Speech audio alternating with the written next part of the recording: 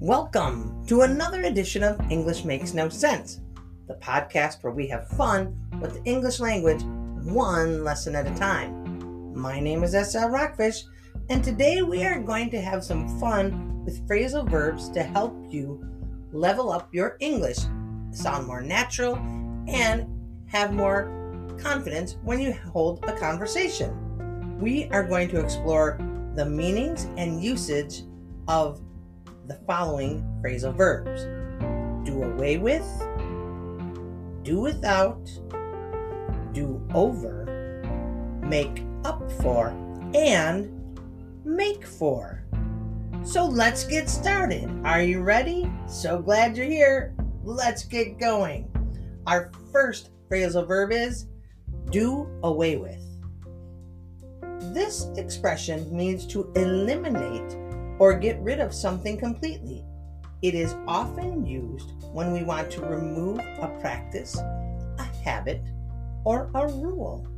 For example, the company decided to do away with paper invoices and go digital to save the environment. Or, here's another example. The school finally did away with the outdated uniform policy, allowing students to dress the way they wanted to. So, whenever you encounter something that needs to be completely removed or abolished or stopped, remember to use do away with.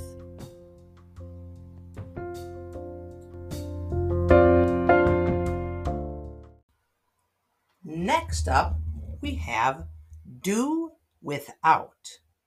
This phrasal verb is used to describe managing or surviving without something that is usually considered essential or necessary. Let's take an example. During her travels, Maria had to do without her smartphone because she lost it. Poor Maria. Or in some remote areas, people have to do without electricity and rely on traditional methods. So, do without is about coping in the absence of something you usually rely on. What do you hate to do without? Me, I hate to do without coffee in the morning. Let's see, running water and electricity. And how many of us like to do without Wi-Fi? Not me. Isn't it amazing all the things we can't do without?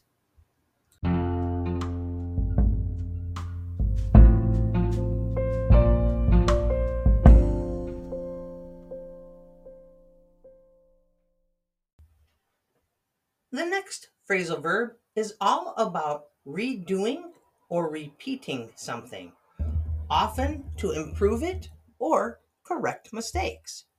What's the phrasal verb? It is do over. Yeah, do over, to repeat or to redo. For example, the chef was unhappy with the dish, so he decided to do it over to make it perfect. Or, after failing the exam, Susan asked her teacher if she could do it over to improve her grade.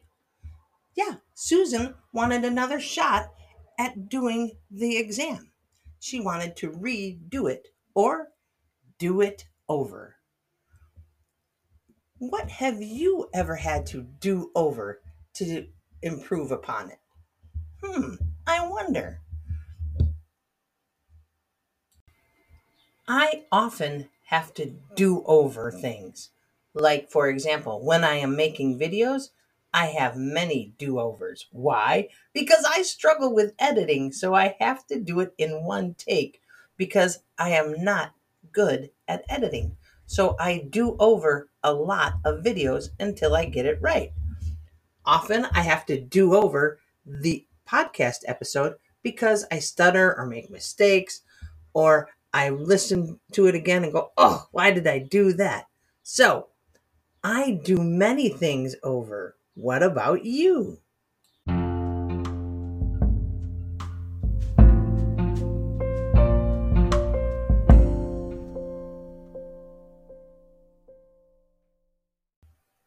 Our fourth phrasal verb is make up for. This expression or phrasal verb means to compensate for a mistake, an action, or a loss by doing something positive or making amends. To make up for forgetting her birthday, John bought his sister a special gift. Yeah, he wanted to make up for the fact that he forgot it. He wanted to do something to make amends. Or the team worked hard to make up for their earlier defeat by winning the championship. When you want to make things right or balance the scales, make up for is the perfect phrasal verb to use.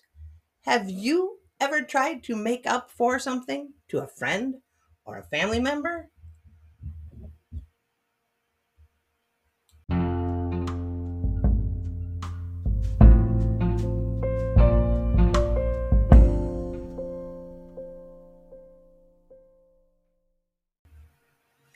Our final phrasal verb is make for, not make up for. This one is make for.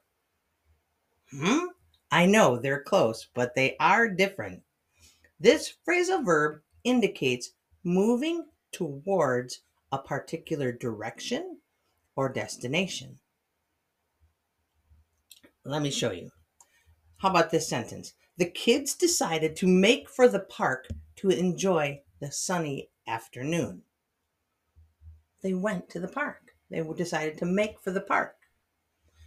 Or walking through the scenic route will make for a memorable experience during your vacation. Yeah, to make for. Let's see. We decided to make for the mountains to get to a cooler climate during our summer vacation.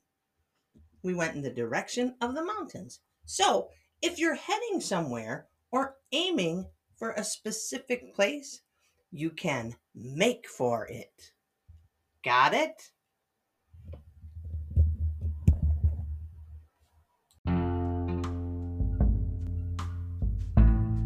Before you make for the exit, let me wrap this up for you. Now, we've learned some essential phrasal verbs that will help you with your English communications, from do away with to make for. These expressions add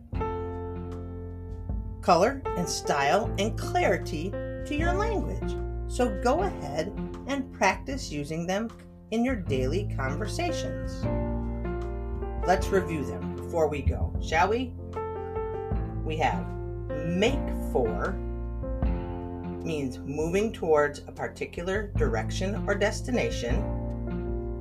Make up for means to compensate for a mistake, an action, or a loss by doing something positive or making amends.